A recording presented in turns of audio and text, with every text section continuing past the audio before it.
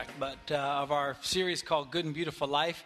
We're going through the book Good and Beautiful Life, and basically that whole book's premise is when somebody dies, we typically say, oh, they went to a better place. The whole book's premise is that we can make here a better place. And the way we do that is to invite God's rule and reign into our lives in every aspect. And so that's what this book is about, and it's based on Jesus' Sermon on the Mount, which is the first recorded sermon that Jesus did. It might not have been his first sermon, but it's the first one that somebody decided, we should probably write this stuff down. And so they wrote down the Sermon on the Mount. It's found in Matthew chapters 5 and 6.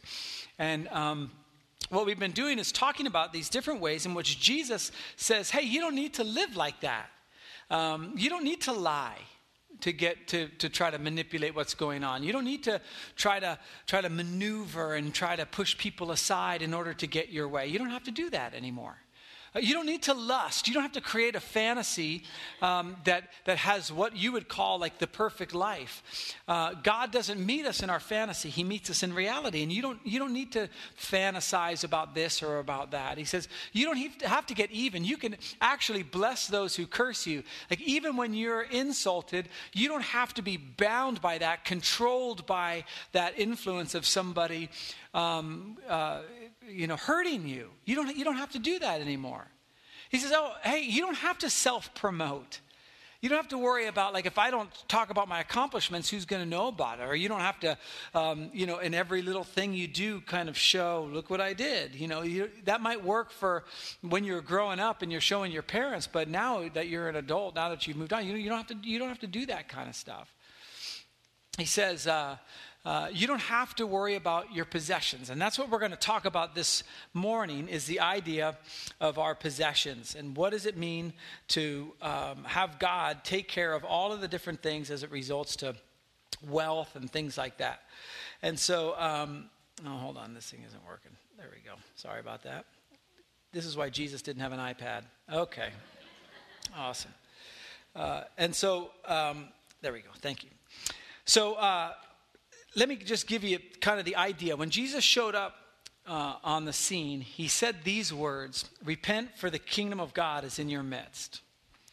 Now this word repent, depending on how you grew up, if you grew up in church, if you grew up in a fundamental church or a Catholic church or one that was really authoritarian, this idea of repent should have a little bit of fear attached to it, like repent, like I should say this and repent, and that's the lowest my voice goes.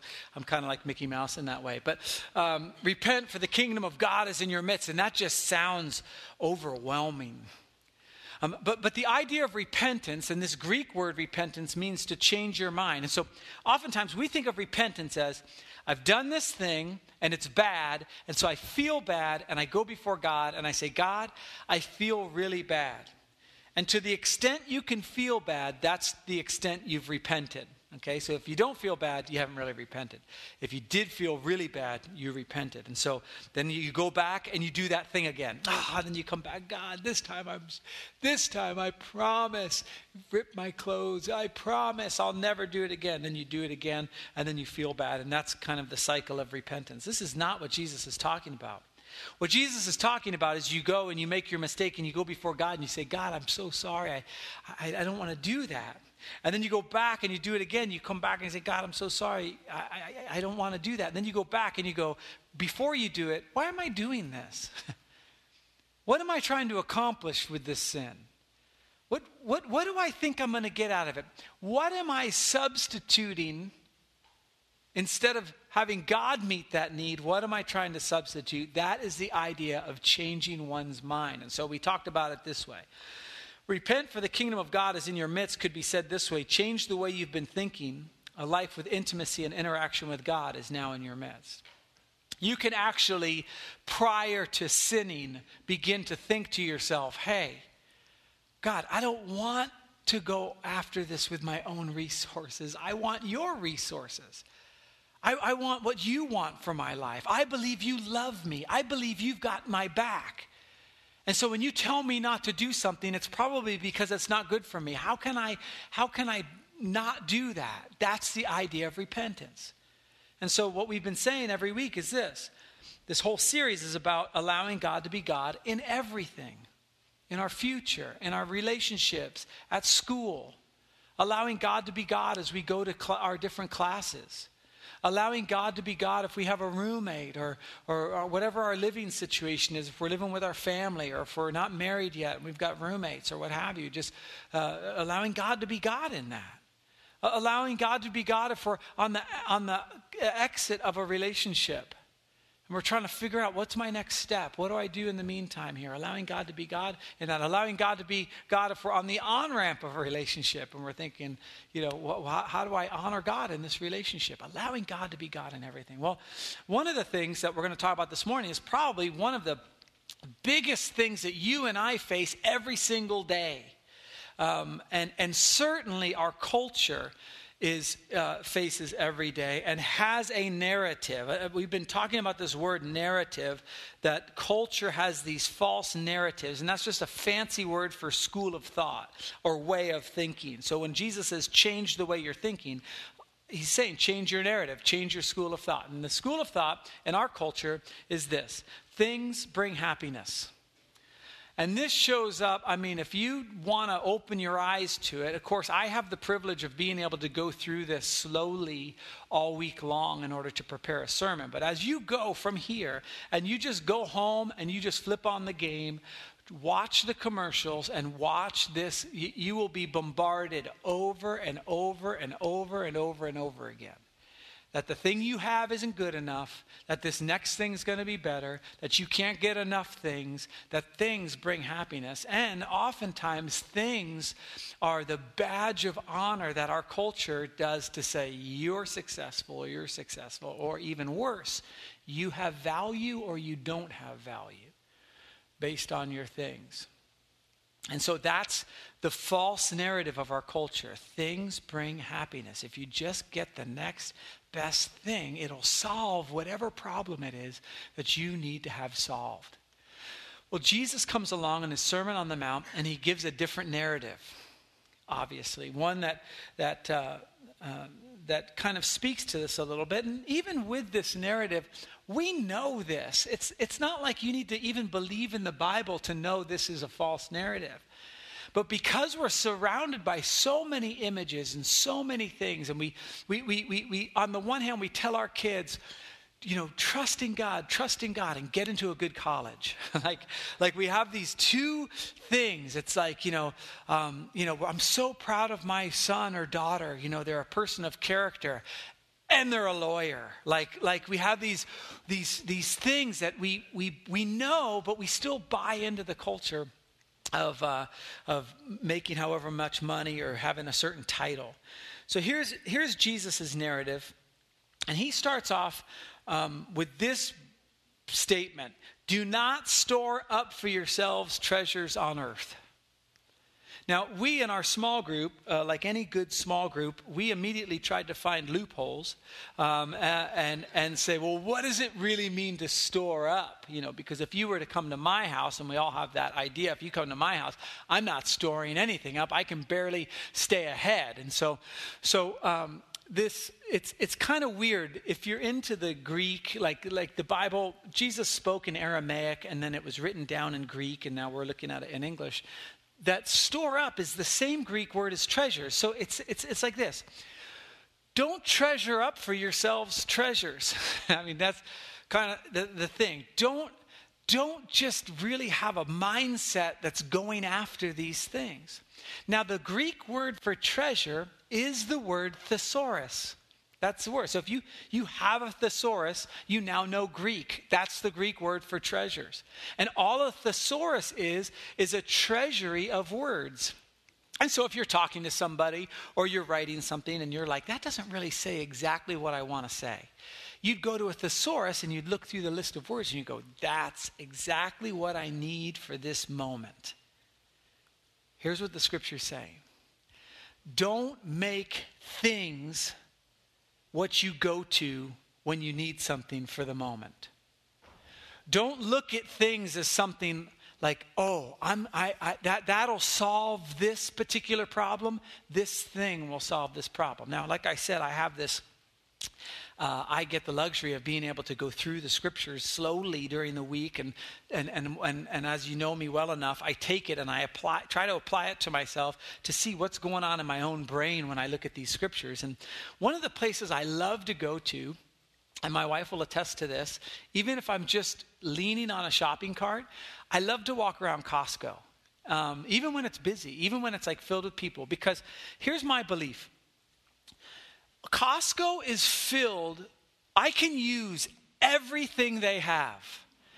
Like there's not an aisle, okay, maybe the liquor aisle, maybe that's the only thing I don't, but I can walk down any aisle and go, oh, that's what I'm talking about. It doesn't matter what aisle. Like supplements, Epicure lady razors, it doesn't matter. I just look at the stuff at any aisle, like tennis. I was thinking about picking up tennis, and I'm looking at the tennis rackets and all this kind of stuff. And Costco is like my thesaurus of treasures. Plus, if you time it right, you can get lunch there free, right? If you're willing to wait. They have this spinach chicken lasagna. Good stuff. And then have you ever done the thing where you try to pretend that you're talking to somebody? Do you want one too? And you can take two. It's a great trick, And you, Grandma? Okay. And one for the thing. It's awesome. But anyway, so I love Costco because Costco's filled. I could use every single thing in Costco. Now, obviously, when you think about that, and you look back at me, you're probably judging me like, dude, what's your problem? You can't use every little thing in Costco. Well, I would push back and assert to you again that I could. But we all know, well, that's silly. And now I was in Costco this week, and I thought what I'd do is I'd really challenge myself. What is really going through my mind? And so I got on my shopping cart. I kind of lean on it. I like doing that. I was just walking around the shopping cart, and I saw this. I don't know if you remember seeing your spouse for the first time, and you're like, oh, man, that's what happened with this drill set, okay? So there was this thing of drill bits, and they take it, they put the things out on the aisle. You almost have to like walk around it. That's what they had. And I said, okay, I'm preaching on this on Sunday. This is fantastic. What's going through my mind? Why am I drawn to this thing of drill bits? And so I just started analyzing myself. And I'm like, okay, well, I like the packaging. It's shiny, it's new. I like that. And I'm like, what else do I like about it? And one of the nice things about it was clear. See how excited I'm getting? It was clear, and I could see everything in there. And there's this thing of like nut drivers in there, and there's a thing of drill bits that were all like perfect in a row. Now, mind you, I have all of that at home. Like I already have a set of nut drivers, both standard and metric. I don't need that. And there was these different size of screwdriver bits and stuff, and they were all in a row. And I have those at home. There were drill bits in there. I have 2 sets of drill bits at home. I've got one set that I use to just drill stuff that I like rocks and whatever. I don't even care. I just start drilling stuff. Then there's another set that you're not even allowed to look at. That's my special set. And if you touch it, then I take the bad drill bit and I just start drilling you to get you away from it. Like I didn't need those things. But as I began to question myself and analyze this potential purchase, I thought I could think of a time when I might need that. Like it's all packaged great, and it would be great just to grab it and go.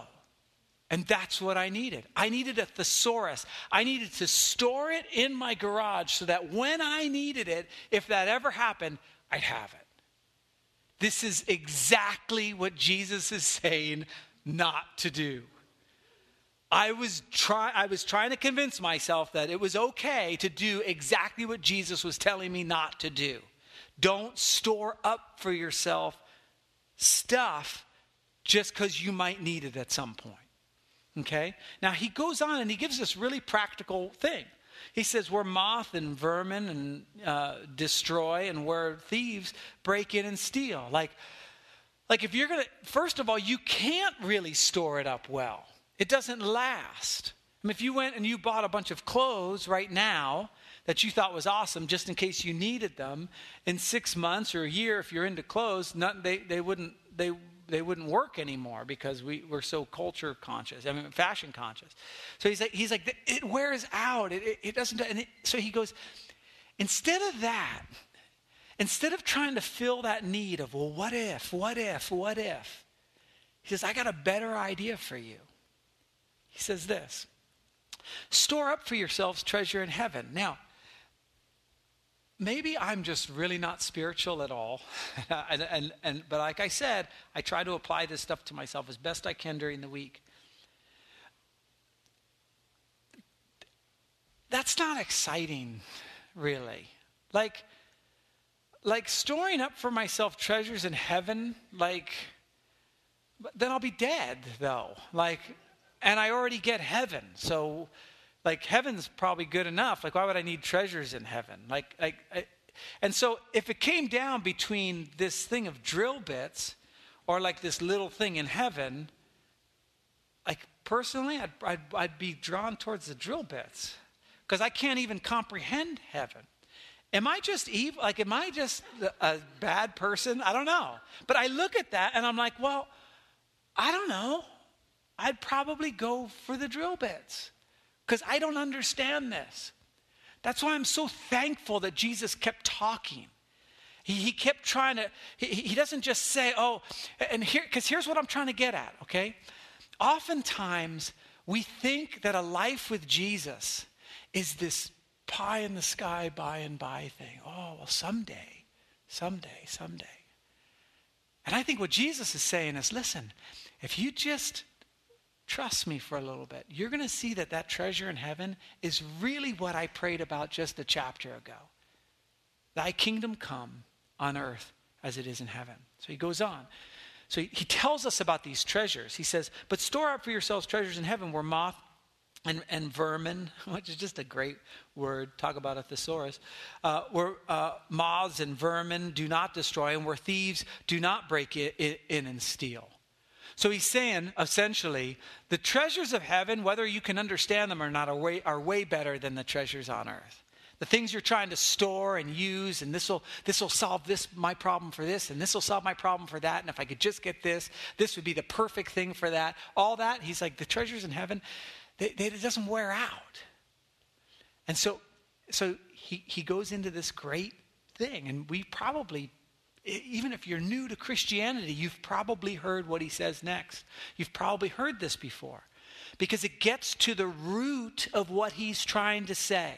He says this, where your treasure is, that's where your heart's going to be. Now, this is key for us because let's say you're not even a Christian. Let's take God out of the equation. Do you want your treasure to be with things or with your relationships? Do you want your treasure to be your career or do you want your treasure to be your spouse or your significant other or whatever? Let me put it this way. Where do you want your heart to be? Invest in that. And so Jesus is saying this. He's saying where your treasure is, where you spend all your energy, and it doesn't have to be just things. It can be your looks. It can be your intellect. You're so smart, and that's the thesaurus you go to, your knowledge. And in any given situation, you can just go to your knowledge and go, I'm going to rely on this. I'm going to rely on my looks. I'm going to rely on my athleticism. I'm going to rely on I'm a good musician, or pick whatever it is. He's like, the thing that you go to, that's where your heart's going to be. And this is his point. And so he moves on. And he says, the eye is the lamp of the body. If your eyes are healthy, your whole body will be full of light.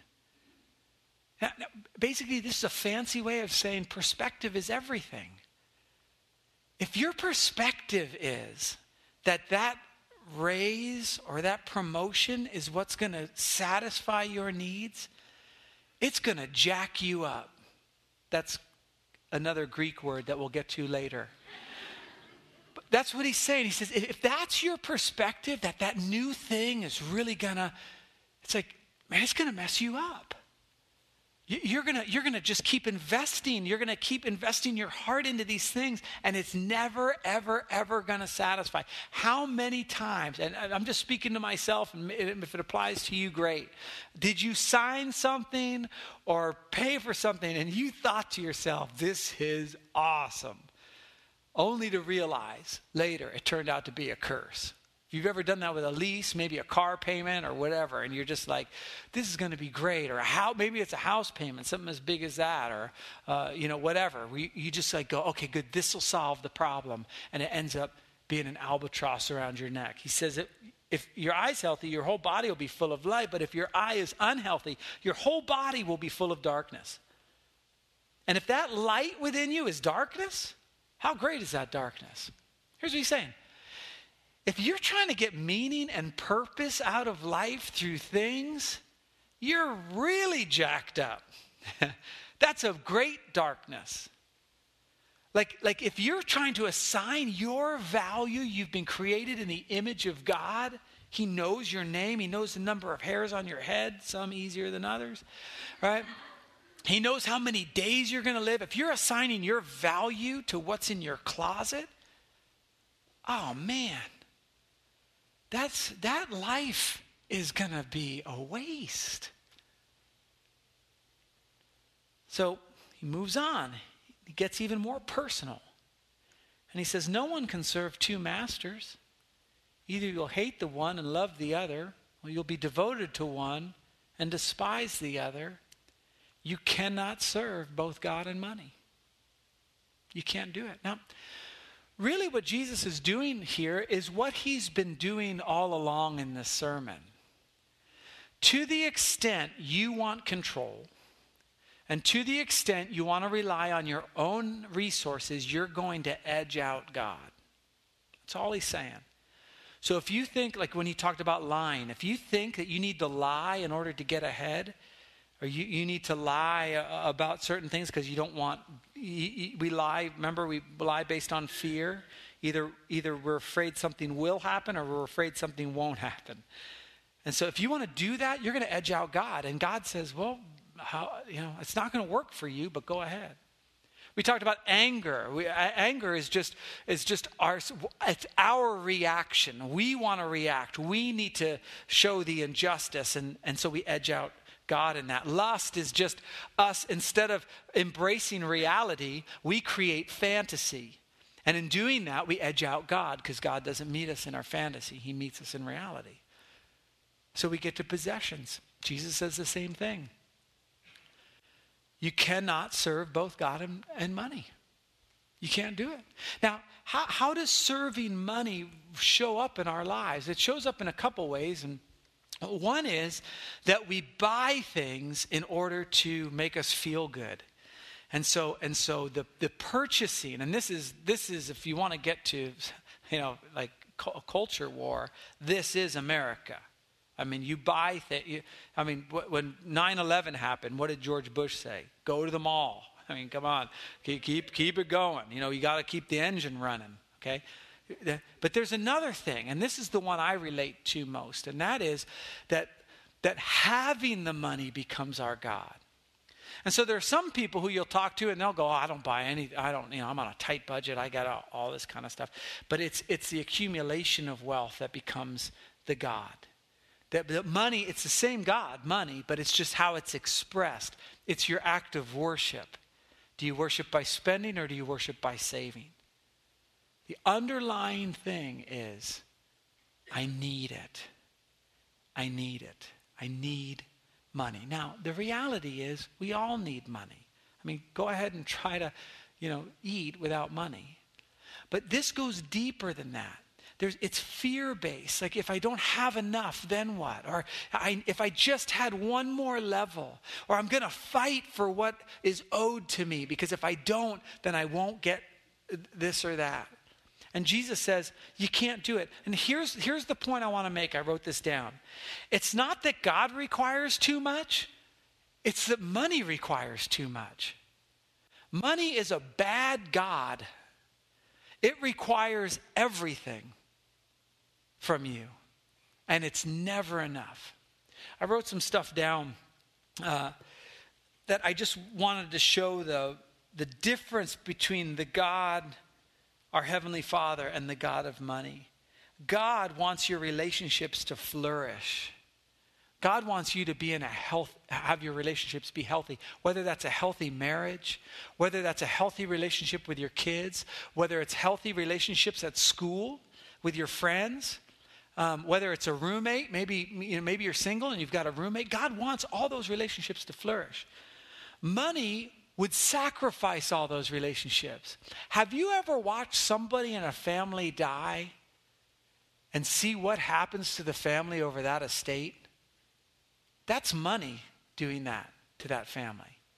Money requires that you bite and you scratch, and money requires that you have conversations with your parents before they die to make sure that you're getting what you deserve, which is horrible for a relationship. Money requires that. Money requires in business that if I don't cheat you or you don't cheat me, then we're not getting everything we can out of the deal and all this kind of stuff, so that our relationship is strained because of money. Money requires that stuff. Money demands that your relationships do not flourish. Money means that you're at work all the time, 60, 70, 80 hours a week with this thing in the future called retirement or college. And so our whole time with our kids is wasted at the altar of money because we think if we don't keep working, what's going to happen? Money has us go into debt for Christmas. Money wants those relations. Money wants us to be at home, and when somebody wants something or we talk about something, we start arguing over it. Why do you need that? Why? Money just loves that stuff. Money's a bad God. Bad God. Okay, sorry. I just came out. That was awesome. God wants us to be free. All these things. Free from needing to lie. Free from being angry. Free from needing to lust. Free from all that stuff. Money requires we go into debt. Money isn't even happy when you give it all your money. It says, I got a new thing called a credit card. You can give me all your current money and your future money. I want all of it. And so we do, and we just rack it up, and it becomes this big stress, and it ruins our relationships, and we become in bondage. The Bible says that the lender is the borrower is slave to the lender. Money wants you to be its slave. With God, there's enough. Matter of fact, that's one of God's big things. It's enough. All through the scripture, if you look up the word contentment, you'll see, if I have food and I have clothing, with this I'll be content. Content, content, content. There's enough. There's enough. With money, there's never enough. You probably make more now than you did a decade ago, and you still wish you had more, and you'll probably make more a decade later, but it will never, ever, ever be enough, because with money, it's never enough. With God, things are eternal. They last forever. The return on investment is awesome. You invest $1, you get $1 trillion, okay? Well, not dollars, but with money, it just goes right through your fingers. Money's a bad God. Now, what I want to do real quick is I want to just look at somebody who is able to make it, because you think to yourself, well, gosh, how do I do this? How do I get out of this God, like this God of money? I don't want to serve that God of money. It ruins my relationships. It's never enough. All this kind of stuff. What do I do? Well, there was the Apostle Paul who kind of made it. He went around, he planted churches all over the place. His life was very stressful. He was beaten with rods. He was pelted with stones. He was shipwrecked. He came close to death. He's been impoverished. All this kind of stuff. He's had just this horrible life, but then he's had some pretty high highs as well. He's planted churches. People have given him stuff. He's got all these rich relationships. And so Paul's writing from prison. And so you'd think from prison, he'd be kind of like, and by the way, I'm in prison and this is lame. But for some reason, Paul is handling stuff really well. And so he writes this letter. It's essentially a thank you letter to the church at Philippi. So Paul's in prison. The church finds out about it, and it's like, let's write him a note, and let's, stick a little something in there to kind of brighten his day, okay? And that's what happens. They send Paul a gift. And watch what Paul says. This is super important. I rejoiced greatly in the Lord that at last, I don't know if he's like finally, I don't know if he's doing that to them, probably not. But at last you renewed your concern for me.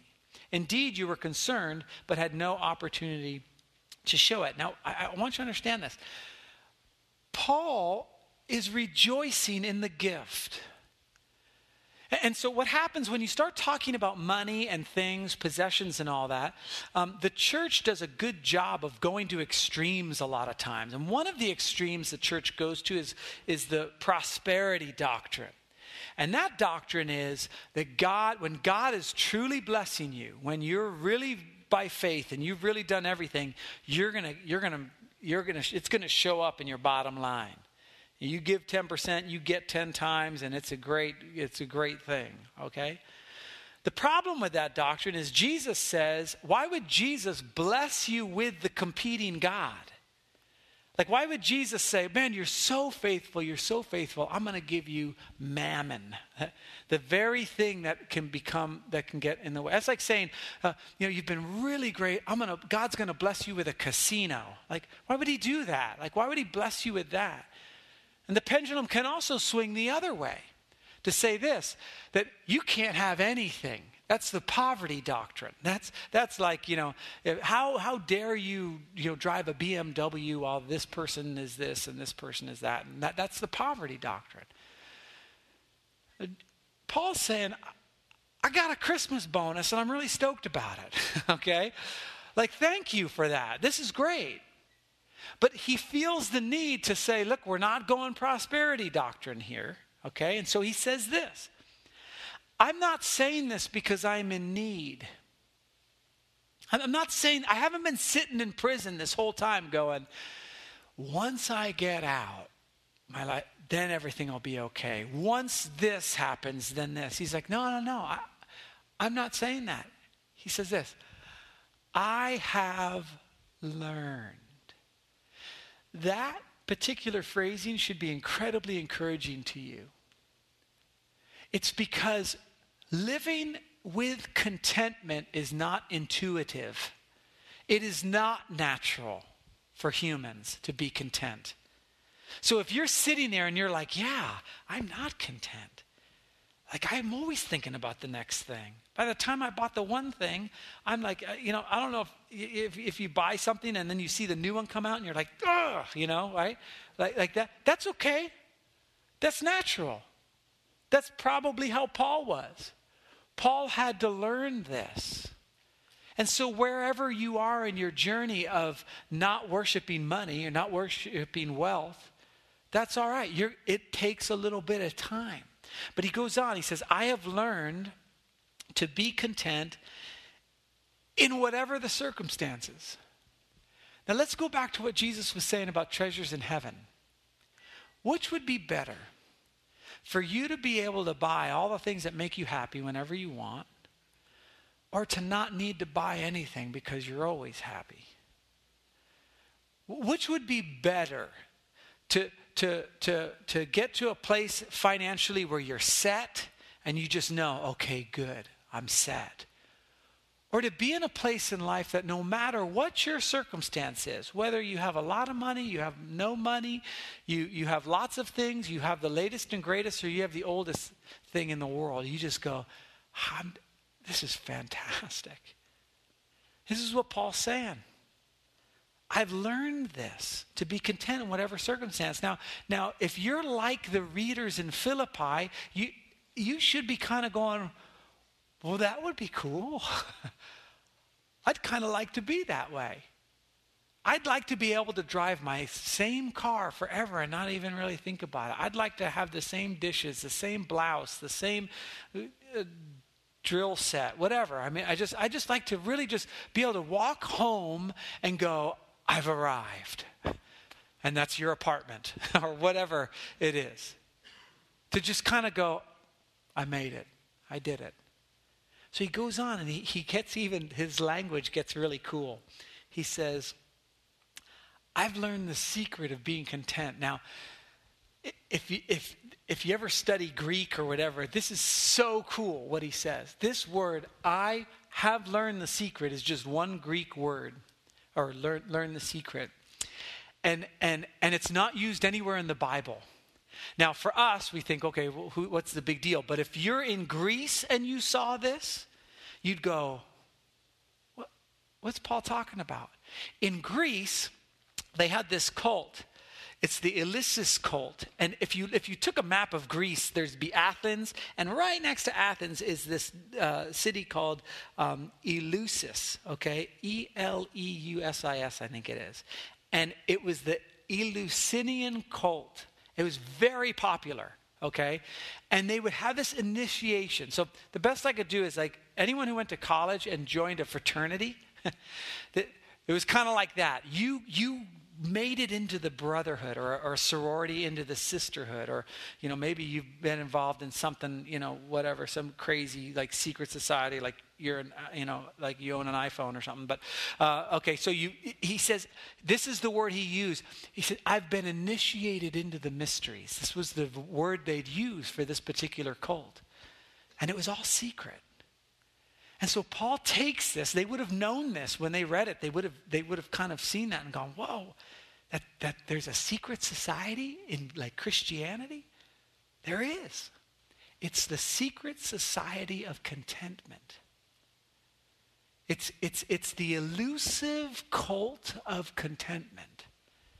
That just content people kind of get it. And this is the language Paul's using. I've learned the secret of being content in every and all situations. Now, they would be like, well, what is it? What's the secret? Well, what's the secret of being content in every and all situations? That, as we've talked about, is way better than having all this money that you could lose in one bad investment, or the market could turn around, or we could continue in the drought, or you could contract Ebola, or whatever the fear is. Like we know that can't. What about this idea of contentment, though? That goes beyond all of these things. He says this. I can do all this through him who gives me strength. Here's what he's saying. I'm going to invite God into my finances. And if there's a place where I think buying something is going to give me happiness, fulfill that need, I'm going to press into Jesus. I'm going to have him fulfill that need. I'm not going to let it be my outward appearance or my technology or my tools or a bigger house or granite countertops or whatever. I'm not going to let it be that. I'm going to let Christ fulfill those needs. As we've been talking about throughout the weeks, stewardship is greater than kingship. God does not call us to be kings, to walk through a store and to say, I would like that, and I'd like that, and I'd like that, and I would like to put that in my family room, that in my living room, that in my kitchen. I really need that, and just kind of walk with your entourage behind you, and it's kingship. It's stewardship. Every dollar I've earned, everything I have in my house is the Lord's. Everything I own is God's. And what am I going to do with it to serve him rather than to serve wealth? I want to go over just a few things that you can do. And before I do that, I just want to push back a little bit on sometimes you hear a lot about church, and maybe you've thought this yourself, or maybe you're new, maybe you're just like right back into church again. It's been a long time, and you're thinking to yourself, what do you know? I come back into church and they're talking about money. We hear that a lot. The churches talk about money and all this kind of stuff. But let me just poke you back a little bit. You talk about money a lot. It's not just church. You talk about money all the time. As a matter of fact, if you would just sit and think for a little bit and just give yourself a little bit of space and kind of get away from it all, analyze yourself and think about how much you think, talk, act, wish, all about money. So So I would just push back a little bit and go, before you kind of just dismiss it, think about how much you think about money. If you're married, how much do you talk about money? And see, part of the problem with the church is this, and part of the problem with a pastor is this, is that the church or the pastor talks about money a lot because the Bible talks about money a lot, and it's kind of our job to talk about the Bible. And in doing so, guess what comes up 800 times in the Bible? Money. The other thing that happens is we get to sit with different couples, and we get to sit with different people, and we see how money has destroyed their relationship. We see how this tight-fistedness or the overindulgence ruins relationships, and so we talk about money. And so when I get into some of these things you can do, you might look at it and go, I knew it. Or you might want to rethink it and just go, maybe there is a reason why we talk about money quite a bit. Because all I'm going to show you is some things I've seen in other people's lives who have this mystery of the cult of contentment. These are common denominators that I see in their lives. Okay? Here's one of them. They pre-decide on giving. They pre-decide. Now, for those in the church, that pre-decision usually comes from the biblical idea of tithe, 10%. That they say, God has given me all this money, I take 10% of it and I give it back to God. Of those people that I know that do that, and I don't look at any of the records of anybody here at church, so I don't know, but when I find out, if someone tells me or we're talking, those people most often than not have been blessed with this gift of contentment. I don't know if there's a correlation or not. That's up to you to decide, but they pre-decide. And so you would sit with your money and you'd pre-decide how much of a percentage am I giving to God. And you deal with God on that, not with your pastor. You sit and you go, God, you've given me this money. Don't say I'm going to give you $1,000. Say I'm going to give you 1% of that money. Or 2% or 3% or 10%. For some people, they get 10% and God's calling them to give 12. I don't know. But that's they pre-decide, this is what I'm giving. So it's an incredibly spiritual conversation that you have with God in that.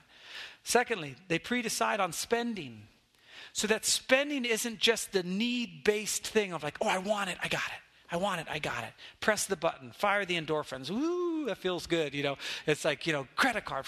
Yeah, oh, that felt fantastic. It's like, no. I'm going to pre-decide on giving. You know what I found on spending? You meet God just as much there as you do in the giving part of going, God, how much you've given me this money, how much should I spend on myself? We begin to see things in a different way. Thirdly, get out of debt. The Bible says that the borrower is slave to the lender. America is one of the most enslaved cultures in the world because of that. Now again, it's a much better slavery than actual slavery because you have a car to show for it. But the point is that you become enslaved. And you've probably felt that, as you get that bill in the mail and you open it up and you just remember, they got, this is, that's it. Number 4, we talked about this in our small group. Ask why. Why am I buying this? What am I trying to accomplish? Do I have some of this already? What am I, kind of like what I did at Costco. Why? What is it that I'm trying to do here? And let's just pick a blouse or something. I don't pick on the ladies because we already picked on my drills and I can't get them now. So you can't buy your blouse. Okay, here. So there you are. You see it. It's on sale, which is already just the ticket to pull out the credit. If it's on sale, you'd be crazy not to buy it, really. But you see it and you just go through your mind. Why? Why do I need it? Will I be naked? No. Okay. Well, start there. And then it's like, and then you move on. Okay, why? Well, because I want, because you want it? No. Forget that. I need it. Okay, why do you need it? And you just go through that process. You will find an incredible amount of what is actually behind that purchase has really nothing to do with the item and more to do with your own value, comfort, and all these types of things. God wants to meet you there. So ask why. Here's the kicker as Audra comes back up. And hopefully you all got a card with some of these exercises this week of giving away some things this week. Here's one that'll get you. Ask permission. Now, some of us, maybe you have to ask permission to your wife. I'm not talking about that. You keep doing that. But some of us have been out of the house for a long enough time. When I grew up, my parents had zero money. And so when I got my paper out at 12, it was just to accumulate wealth. Because if I wanted something, I wanted to be able to buy it. So by the time I was 12, I wasn't asking my parents if I could buy stuff. I had the money to buy it. Okay? So I haven't had to ask permission to buy something in a very long time. And so most of you are probably the same way. But imagine like a little kid. The Bible says to come to God like a child. We go into Costco. We go into these places and we say, Lord, can I get that? Yeah, any of you have kids where they're like, oh, everything's at their level. I need that. And what do you say to you don't need that. It's a thing. It's going to be broken in 2 days. It's a plastic thing. It's too expensive. Get a job, whatever. It's like whatever you say to your kid, all those arguments. Well, what do you need that for? And what do we say? You got 2 of them. You don't even play with the ones you have. Imagine you go into a store. God, can I buy that? What do you need that for? You had one and you didn't even use it. Right? You need another one? You're just getting that because if so-and-so told you to jump off a bridge, would you do it? All that kind of thing. Listen, this is a sweet time between you and your Heavenly Father of being able to submit yourself to Him. To say, God, do I really need this? What am I trying to accomplish?